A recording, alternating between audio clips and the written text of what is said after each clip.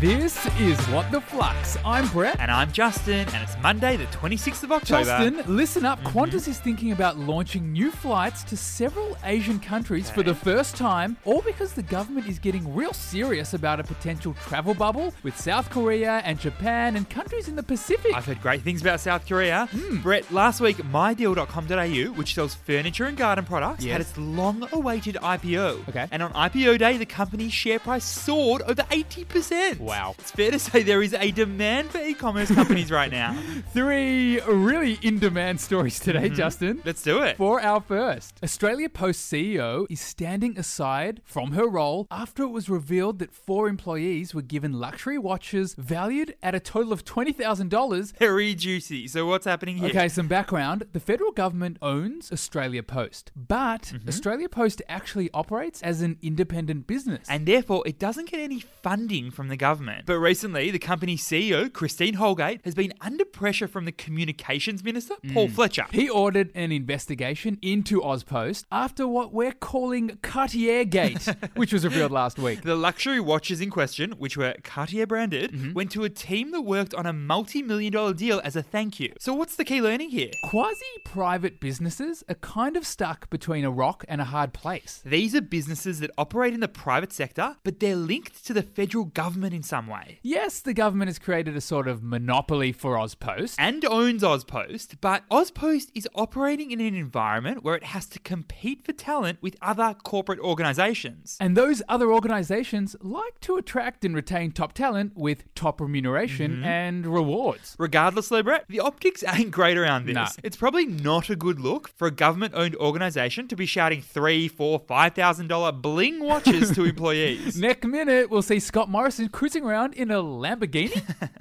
For our second story, PayPal has entered the cryptocurrency market, announcing that its customers will be able to buy and sell Bitcoin and other virtual currencies using their PayPal account. Could this be the moment for crypto, Justin? Tell me more. I've heard this many times. First things first, Brett, cryptocurrencies have been a niche payment method for quite a while now. But now, its big moment could be here.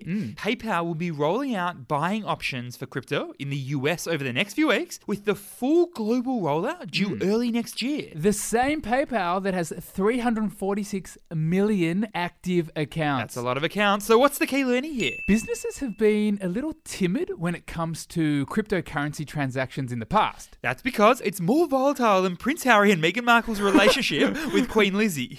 But PayPal is allaying those fears by converting the cryptocurrency into dollars or euros or Vietnamese dong, whatever you fancy. But why does it matter? Because PayPal is ginormous. It processed $222 billion in payments just in the last 3 months. So soon, the many retailers that use PayPal will also be able to sell their services or products through the use of Bitcoin. For our third and final story, Coca-Cola is saying sayonara to 200 of its brands, i.e. half of its entire portfolio. Bidding farewell to a large part of it. This is a big move. So what's the story? Coca-Cola has had a bit of a tough time during the pandemic, and now it's acting out like a disillusioned teenager. That's because of one big thing. Restaurant closures. With restaurants closed due to lockdown, Coke hasn't been able to sell to restaurant customers at all. In the third quarter specifically, net revenues declined by 9%, Justin. And earlier this year, Coke announced that it will discontinue some truly beloved and oh-so super old-school drinks. Exhibit A, remember Tab? Seriously, vintage brand.